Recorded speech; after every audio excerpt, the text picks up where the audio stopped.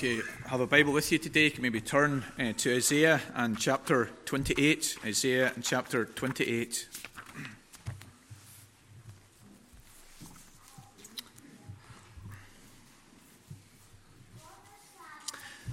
We're thinking today of Jesus, the sure foundation, primarily in verse number 16. Skyscrapers, a building of 150 metres minimum height, are an amazing engineering production. The Pei 101 is a skyscraper, 1,667 feet tall, in the architectural design of Taiwan and China. Its foundation is 262 feet deep. The area is prone to earthquakes, hence the deep foundation. The tallest building in the US, One World Trade Center, stands at 1,776 feet tall, a nod to the year of the Declaration of Independence. It has a foundation of 150 feet. Shanghai Tower, 2,073 feet tall, the world's second largest, tallest building, has a foundation of 282 feet. Verse 26 describes Jesus as the sure foundation. We come today to the last of our studies in Isaiah for this time. We've taken as our theme portraits of Jesus in Isaiah 1 to 39. We've studied those clear prophecies of Jesus in these chapters. We've seen Jesus as the branch in chapter 4, the Lord in chapter 6, the sign in chapter 7, the light in chapter 9, the shoot of Jesse in chapter 11, the secure peg in chapter 22, the victor over death in chapter 25. And today we will see him as the foundation in chapter 28 and the servant king in chapter 39. Thus, Jesus appears throughout this first major division in the book of Isaiah. We're familiar with Jesus in the second part of Isaiah, chapter 40 to 66, especially in chapter 53. But he is also clearly in the first part of Isaiah, as we have seen. And perhaps as a young person, you're asking, well, so what?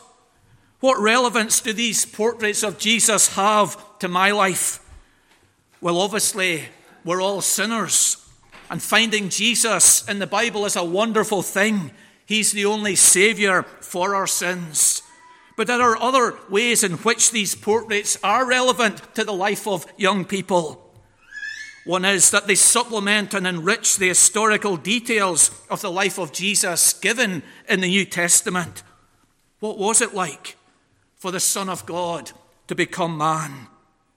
It was like a lowly shoot, Isaiah says, springing from a fallen tree. These chapters provide metaphors, emotions, colour to the grey details of the Gospels. Thus, these portraits teach us that the Old Testament is important, something your Baptist brethren or charismatic friends might not acknowledge. These portraits also help us fulfill one of the desires of every Christian when reading their Bible. We're to find Jesus in every chapter. These prophecies of Jesus show us that he is found all over Isaiah. The portraits also strengthen our conviction that the Bible is the Word of God. These prophecies of Jesus given in 700 BC were fulfilled to the very letter. So when you are debating with your school friends in the canteen, is the Bible the Word of God? Here is a line of argument that you could use to support your assertion that the Bible is God's Word, prophecies fulfilled, given 700 years before. In our studies of these chapters 1 to 39, we have noted the clear structure that the prophet has used. Chapter 1 to 6 we saw was introductory and set the scene. 1 to 5 was a prophecy against Jerusalem. Chapter 6 contained the call of Isaiah. We have noticed that then scholars have identified 4 small books within the subsequent chapters. The book of Emmanuel in chapter 7 to 12, which contains 3 references to Emmanuel. The book of Nations in chapter 13 to 23, which contains 10 prophecies against nations. The book of Apocalypse, chapter 24 to 27, which gives us insight into the second coming of Jesus. And now this book, the book of Woes, chapter 28 to 35, in which 6 woes are recorded, as the Reformation Study Bible indicates, and Gary Smith in his 2-volume commentary on Isaiah points out. Thus the prophet, inspired by God, does not just spray his message emotionally, earnestly, randomly at his hearers. He presents it in the most structured manner. One aim of him doing this is for clarity in his communication. Another aim in using this stringent structure is that his message would be remembered. Not only does he want his message to be understood, he wants it to be remembered. So he structures it in a memorable way. And this use of structure by Isaiah gives validity to sermon structure. The preacher is aiming for the teaching and application of his sermons not only to be understood, but to be remembered.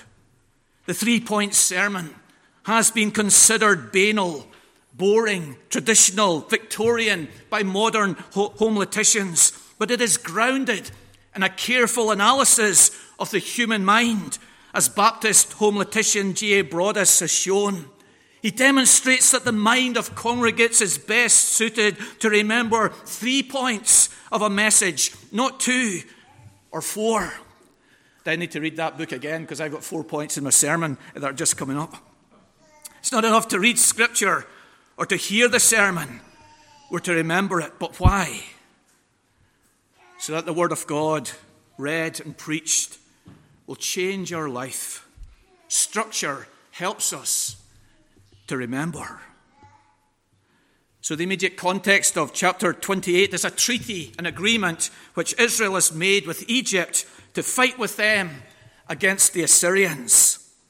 In 28:15, the Assyrians, who were the world power at that time, are described as, you see the verse, 28:15, an overwhelming whip. Now, it's an unusual expression. 2 images are used in this expression: overflowing flood and horse whip. In Hebrew, the 2 words are similar, and hence the combination of these metaphors. The Hebrew words are shot and shoteth. These images indicate that the Assyrians have conquered many nations, overflowed them like powerful waters overflowing a land, whipped them into submission, humiliating them like slaves. And aware of this unstoppable Assyrian conquest, the people of Jerusalem have joined forces with the people of Egypt. They believe that this agreement between the 2 neighboring nations will protect them from the exile into Assyria. As verse 15 says, it will not come near us. They will not be exiled into Assyria as other nations have been done by the mighty, powerful Assyrians. But Isaiah describes their agreement with their old enemy and pagan nation as a covenant of lies in verse 15 and death. Egypt cannot be trusted, and this pact will end in death.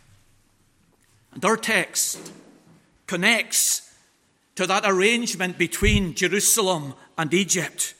See how the verse begins, verse 16, therefore.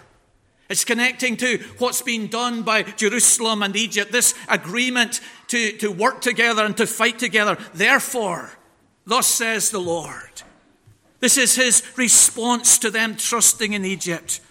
God reminds them in verse 16 that he has provided a security for them in which they should be trusting, not in Egypt, but in the stone and the sure foundation which he has established in his Son, Jesus Christ.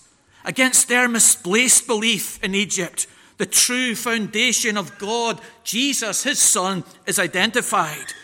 Their hope and trust, and our hope and trust, should not be in any human being, but in Jesus. God has established Jesus for us to build our lives and nations on. All of us are building our lives on something.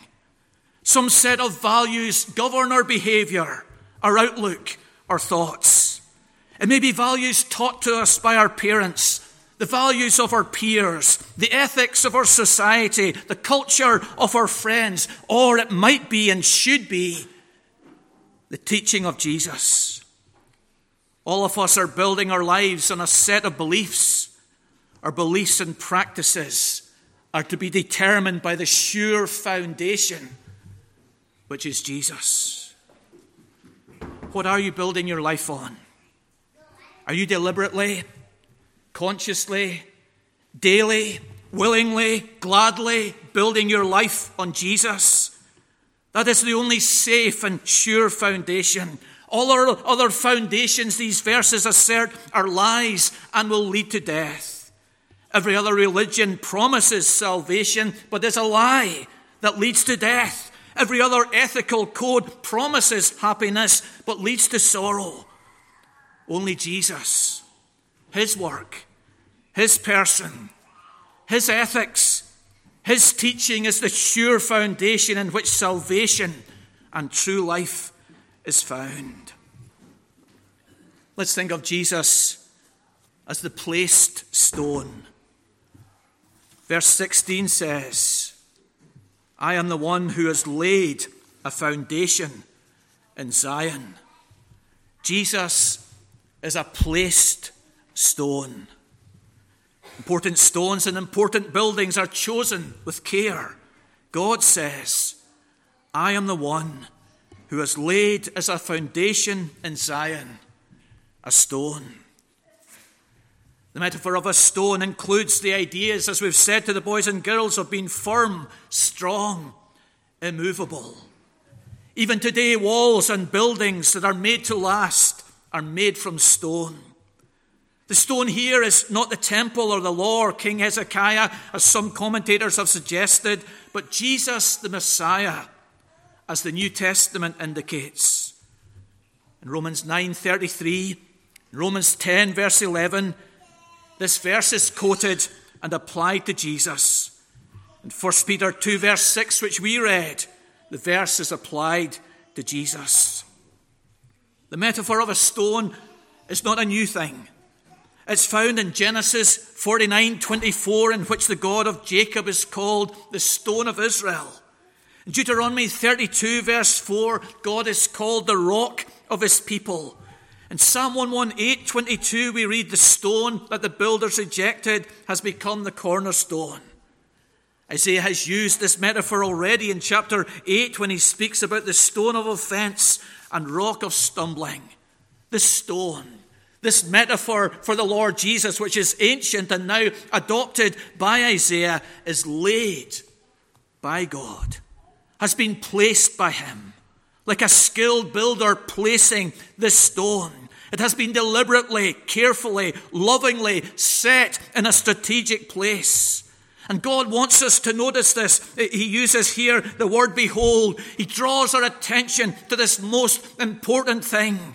God has established his Son, the one that our trust and hope should be in.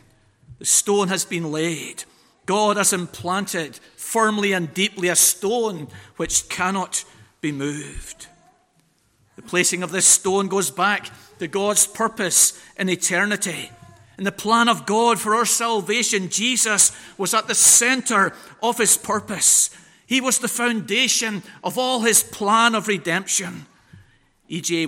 Young comments, the foundation stone has been laid by God, and what he has decreed is as good as accomplished. All that God had planned in Jesus is connected to Zion, to Jerusalem.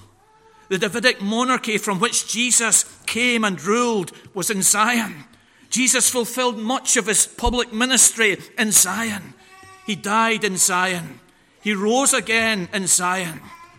The prophecies, the fulfillment in the life and death and resurrection of Jesus, the stone, the sure foundation, has been laid by God in Zion. The placing of the stone. On the 22nd of June 1921, the foundation stone of Stormont Building was laid by the king.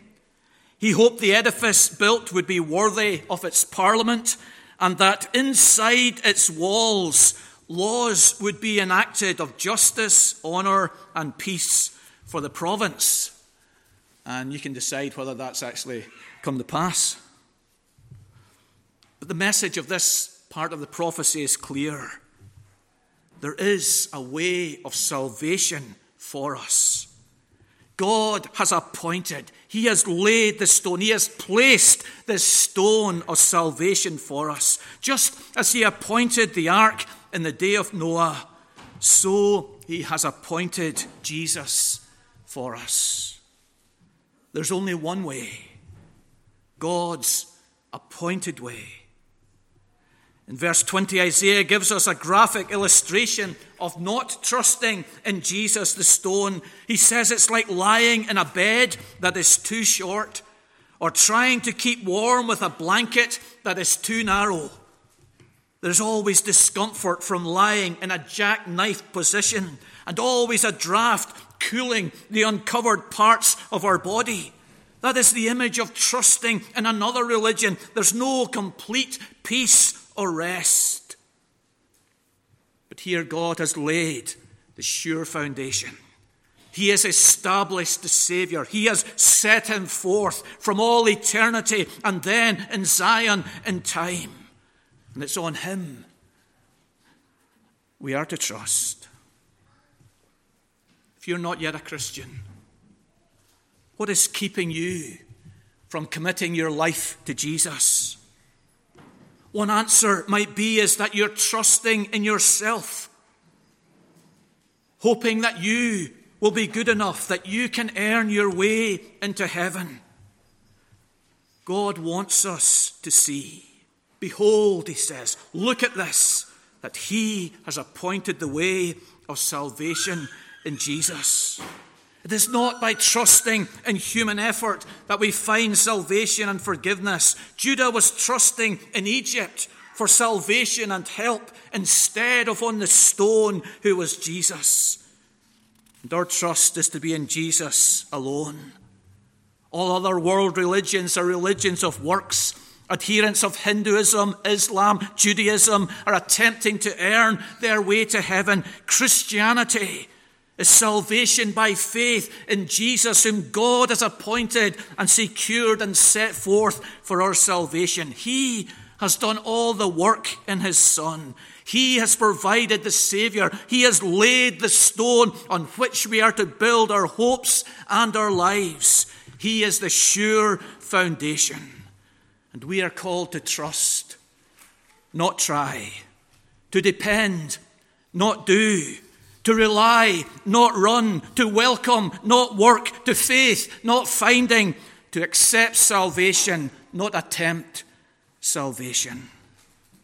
The placed stone, I have laid in Zion a stone. Secondly, approved stone, a tested stone. In verse 16, different meanings of this phrase have been suggested. John Calvin suggests it means that Jesus is the standard of all others, the stone by which all others are tested.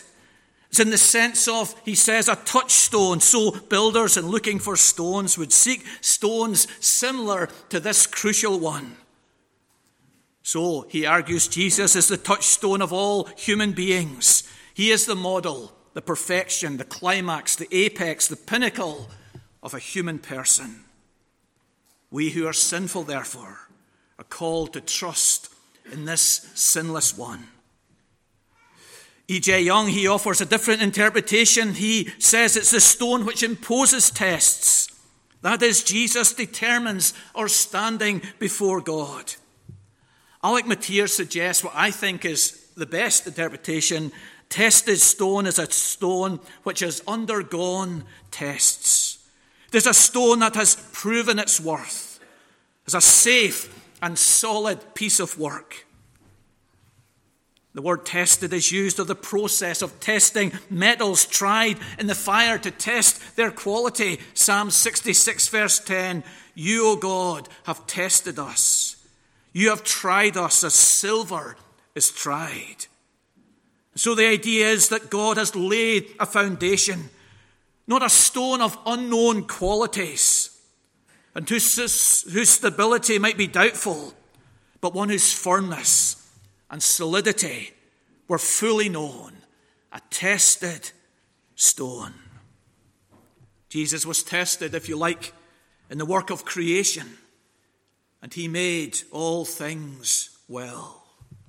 And now the tested stone is appointed the Redeemer of sinners. And on it, we are to trust. Perhaps you're booking an Airbnb holiday this summer. You've been looking around, and what is crucial for you are the reviews. What have previous occupants said about the host and the house? Is the host a super host? Is the house clean, quiet, well furnished? Jesus is the tested stone. And when you reflect on this point is an accommodation to our weakness. The first point should be enough that God has appointed Jesus as Saviour, but this point is added because it's the innate question within humanity. Is this commodity tried and tested? You take a car you're thinking of buying for a test drive. You try on the dress, the shoes, the coat, the hat in the shop before you purchase. Young people are being tested at school in their GCSEs, in their A-levels, in their tests, and their future potential employees will look at those tests and see how you have done. Innately within us all is this commodity tried and tested? And God accommodates our weakness in this prophecy and says, the stone I've appointed has been tested and proved to be reliable and true and certain. He is the perfect, absolute, sure, dependable Saviour. It's not a stone who will roll away from us. He's not a stone who will crumble under us. He's tested. He's true. We're not being called to blind faith in Jesus, to an experiment, to a novel idea, a new venture, but to a tested stone. He's the Saviour who will carry us through life and death and beyond this life. This is not pie in the sky. This is not a high level of optimism that we're being encouraged towards, but to the assurance of salvation and keeping in Jesus Christ. He does save. He does forgive. He does keep. He will bring us into heaven. He is the tested stone whom God has appointed. And thirdly, he's the precious stone, a precious cornerstone. And this is a progression on the previous points, isn't it? The stone appointed by God, the stone tested by God, should therefore be a precious stone. The preciousness of Jesus is brought out by the more definite metaphor here, a cornerstone. The cornerstone is the valued stone in any building. It binds two sides of a building together and is an essential stone in the entire structure. It was not just one stone among many stones, but one large, critical stone supporting the entire building. The principal weight of the building rests on the corners, and hence in erecting a structure, the largest and firmest blocks were selected and placed there. They were precious cornerstones. And Jesus is described in this way, signifying his intrinsic value.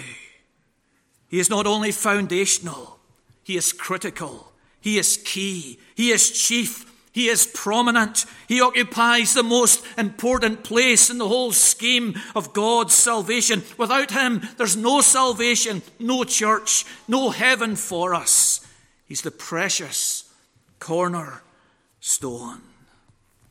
Precious to all who believe in Jesus, to all who trust in this stone for salvation, the only Savior, our Savior. That diamond ring, perhaps ladies, that you wear occasionally, given to you by your grandmother, is precious because it's valued at £5,000, but it's also precious because it's yours. And Jesus is the precious cornerstone, not only intrinsically in himself as Son of God, as only atonement for sin, as the one seated at God's right hand. He is intrinsically precious, but he's also precious because he's our Savior, our Lord, our King. As male and female, rich and poor, black and white, old and young, we're of equal value before God. But Jesus is of more value than any of us. Therefore, everything about Jesus should be precious to us. His name, his day, his word, his people. The precious cornerstone. Boys and girls, some of your classmates may swear, they may misuse the name of Jesus because he is not precious to them. But Jesus is precious to you. And lastly, the permanent stone. The climax of this quad of descriptions of Jesus as the foundation, appointed, tested, precious, but also permanent. Jesus is going nowhere. He's a sure foundation. The building of God, this sure foundation, will stand in times of conflict. It will survive the Assyrian conflict in Isaiah's day because it's built on the solid foundation. The contrast here is with the rulers who have built on the shaky foundation of the might of Egypt in verse 17 and 18. That building will be swept away, the prophet says. Egypt with all its might will be unable to save Judah, but God's foundation will remain. His purpose of salvation in Jesus will not fail. It will not collapse. He is the sure foundation. Even the exile of Judah will not destroy Jesus, the foundation. The purpose of redemption will live on. He has been laid there by God, tested, appointed by God, precious intrinsically. He is the sure and lasting foundation. Stones are graded as soft and hard. Talc, gypsum, calcite, fluorite are soft stones. Diamond, topaz, emerald, spinel are hard stones. Jesus is the sure foundation of all who trust in him. And those of you who are older should find great comfort in this description of Jesus as the sure foundation. He is sure for your life, then for your death, then for after this life. He is sure. He's going nowhere. He will never leave you. The life of John G. Paton, Reformed Presbyterian missionary to the South Sea Islands, is one of the most remarkable stories you or I could ever read. Shortly after he arrived in the South Sea Islands, his young wife Mary and newly born son died of a fever. His biographer describes the last moments of his wife Mary's life. She writes, she looked up, put her hand into his and said, "I wish my dear mother were here, a jewel of a woman. Don't think, John, I regret coming here. I would do it again with all my heart." And then she said, not lost, only gone before to be forever with the Lord. Jesus, the appointed stone, the tested stone, the precious stone, is the sure foundation. He will last in our life and in our death, and then beyond this life into the presence of God. The emphasis of the verse is on the foundation. So the practically minded among you, among whom I am not, are asking, well, what do we build on this foundation? And the end of the verse addresses that point. Whoever believes will not be in haste. The foundation is there, and we are to trust that foundation. We are to rely on that foundation. We are to build our life on that foundation. And the ones who do will not make haste. The word haste means, as one commentator says, the helter-skelter, meaningless life that characterizes people outside of Christ. Another says the rushing hither and yon, all haste and flurry, being in a flap in contrast to the rest and repose they could have enjoyed.